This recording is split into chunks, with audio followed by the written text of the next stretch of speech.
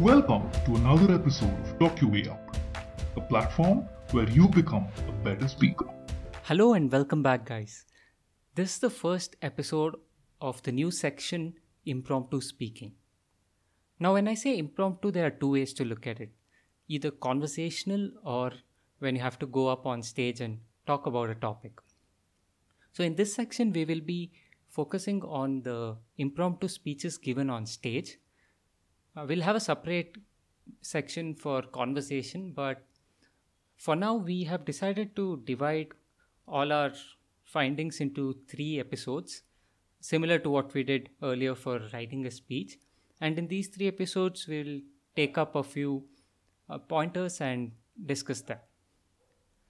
Now, before we jump into how to start speaking without a prompt, I always find myself wondering what is the thought process when someone's put on a spot. So Harit, let me put you on the spot and ask you what is your thought process during the first 10 seconds when you're on stage given a new topic that you don't have a clue? I think you have seen me the most during our impromptu speaking sessions and contests and whatnot. One thing is actually a very good question. What do we think about during the first 10 seconds? And I personally think the first 10 seconds during which you think is a very, very beautiful uh, uh, time because you are at the peak of your processing power. Like you're quickly phrasing through your entire life, all your memories, all your stories, emotions, and incidents, and you're quickly trying to pick one thing that really suits the topic and just deliver it. Like your processing power is like at its peak. So I personally enjoy the first 10 seconds a lot. I love those 10 seconds. It used to be a nightmare at one point, but now I just enjoy it. Yeah. Now I think during this time, I try and search for a suitable story. Mm-hmm. I think one feedback that you gave me during our sessions was I always have a story. Yeah, you do. So often that it's almost predictable what I'm going to say for somebody who listens to me a lot. So I'm going through my entire life and I'm trying to pick a suitable story that is suitable to the topic that's given. And the best part about a story is once I know the story, I don't have to make sense of how to deliver it because I have gone through the experience. I just have to share it. Right. So the rest of the entire time just comes naturally. Yeah. But I think all of us have different perspectives. It's no one rule for all. Like that's what I do, and every speaker will have a different technique or strategy they capitalize during the first 10 seconds. What is it that you do during the first 5 to 10 seconds? Yeah, you're right. It's actually a little different for me. I always end up thinking about how I'm going to end my speech. So, the first thing when I'm given a topic, I decide which way I'll end it and try to take the rest of my speech to move in that direction. So, once I have the ending ready, which again, depending on the topic, will either take just a couple of seconds or a little more, I decide on my message. So, not all speeches require a message, but it's always good to have one. And once I have my message and the conclusion ready, only then I move towards the story, if I have time, that is. And if not, it's fine. I think neither of us actually think about the exact way we'll start before we start. We just jump into it, which I find works for many people. So, after diving right into your speech, keeping the ending and message in mind, I try to think of a relevant story midway, which I find works most of the time for me. And I have noticed that your endings are always very, very graceful, and this pretty much explains it. So you have the ending in your mind even before you start, and your endings are always really good. I mean, among all the practice sessions that we have done, there are few particular topics that have stumped both of us many times, multiple times. And one that really stands out, as far as I remember, is the one where we are put on the spot and asked to reminisce about an extreme case scenario that's happened in our life. Like Yeah. when was the last time you were really happy, or which is the happiest moment of your life, or which is the most memorable incident of your life, or when have you been the most adventurous or the best friend of your life, where you have to pick one extreme. Dude, I dread these topics. I really struggle with it. I mean, you're a huge proponent of finding the right story at the right time. And I mean, I have seen you also struggle with this. So I can imagine my plight. But it sounds very easy when you are not put on the spot. But when you're on stage and asked to pick, I'll take the same example, right? The most memorable event you've had. When you're on stage, you start going backwards from your life. So, in my case, I start thinking about my most recent to the earliest of my memories. So, I try to channel through the 20 plus years of memories, trying to find the most suitable story. But here's the thing, I think this is something we learned during our practice sessions. You don't have to be accurate, which means you don't have to pick what you feel is without a doubt the most memorable event. You just have to pick the most recent memorable event that you remember, because the audience don't know all your memories. They're not there to judge or ask you to justify yourself on why you picked what you picked. They're just there to listen to one of your experience that you share, and that can be anything. You don't have to be accurate, you just have to be authentic. I think that works best for these topics. So don't you think so? Yeah, that makes a lot of sense because I always find myself debating, at least initially. I'll have like 10 different incidents, I mean, like maybe three or four, and I'll spend the whole 10 seconds thinking which one to pick. And by the time I do that, the time's up and I have to start talking. I'm like, okay, I still haven't Yeah. decided. Um, but instead, if I just do what you said, which is just pick one randomly and just go with it, then I can plan out the structure, the ending. I have time to do all of that before I start talking. So I think that that makes a lot of sense, and it's proved very useful in a lot of instances and scenarios. But yeah, this is one thing that stands out among our practice sessions that used to be really hard. I mean, it used to be a challenge.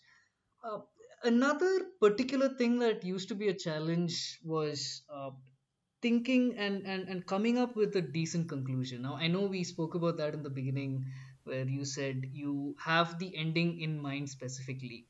But there are times where we don't know where it's going. It feels like a car, you're driving at night, you don't have the neon light feature, and you can just see the immediate 5 to 10 feet ahead of you, but you still have to drive the entire way. You can't see the entire road, Yeah, right? I hope that analogy makes sense. If you're in that sort of a car and you don't know how you're going to end it, what is it that you do? I actually was in that situation, and not just in a car but in a race. So I was taking part in this impromptu speaking contest, and I had this topic: the darkest dawn lasts only for 1 hour. No, wait, it was the darkest hour lasts only for 60 minutes. And midway through the speech, I actually got stuck. I didn't know where I was going with it. I had no ending, but and it was a contest, for God's sake. But yeah, I don't remember how I ended it or how I began or what I said in between, but I managed to end it. And that's when I realized it's really important to end a speech right. Now, you don't have to make sense. Now, this might seem a little weird saying that you don't have to make sense, but it's more important that you end it rather than leaving abruptly. So, even if you're not able to find the perfect way to conclude your speech, it's still very crucial that you end it and not walk away abruptly, or just say thank you and stuff like that. So, what are the ways that you can do this, Harit? I mean, we used to struggle with this as well, right? When we got a topic, we didn't know what to say. Right, right. Yeah, this was definitely a challenge. And there were times where I didn't know how to end it, and then I'll just stop midway while speaking, pause for like 5-10 seconds, and just say, "Thank you, have a nice day." Like that was so awkward. Like I cursed myself for the entire week after doing that. And that's when I'm like, okay, I really need to figure this out. We need to end the speech no matter what. Like we cannot leave something half baked on stage. It has to end in a very graceful manner. So one thing that I found myself doing much later after a lot of practice is, let's say I'm sharing a story. Now in a story, like we are not in that room. Like we have teleported the entire audience to another world. Now you can end the story because you went through the experience, you know the ending of the story, and then you come back to the room where you are in, and then talk about the story to the audience, or what I learned from that story, or how that relates to the topic at hand, and how I learned an important lesson from that incident that I just shared, and relating that story to the topic at hand, and then just sharing what I felt about it. I've always felt that's a good ending, and that's a good way to end it. Like that's worked for me multiple times, where I just relate the story back to the topic, and Or maybe you I'll can just repeat the repeat the title. title. Yeah. Exactly, just repeat the title and then end it, because repeating the title gives that punch. Okay, this is very relevant, and he always had a view of where he's going. It's like a mic drop at the end. You've told everything, and then you're repeating the title back, which relates to what you've just said. But on that note, repeating the title in the beginning is not a great way to start, is it? Right. Although it does fetch you some few more seconds to think about what you're going to say, I kind of feel that it gives the audience uh, I know feeling that this person is taking their time to think, and that's why they're repeating the title. I mean, they've just heard it. Right, right. That makes sense. And the audience of, I mean, like we had an entire episode about how essential and important it is to hook the audience within the first few minutes. And if you repeat something they already know, then I think you've pretty much lost them. It removes it. It strips you from the possibility of hooking them with a beautiful story or saying imagine. It stops you from doing all of that which we discussed if you just repeat the title. I think that's why I personally have never found it effective. And as soon as we realized it, I think we've never done that post. Yeah, so these things we only realize after we've done it. So all the points that we've learned, right? It's something that we've done wrong, and the two of us were more like mentors to each other.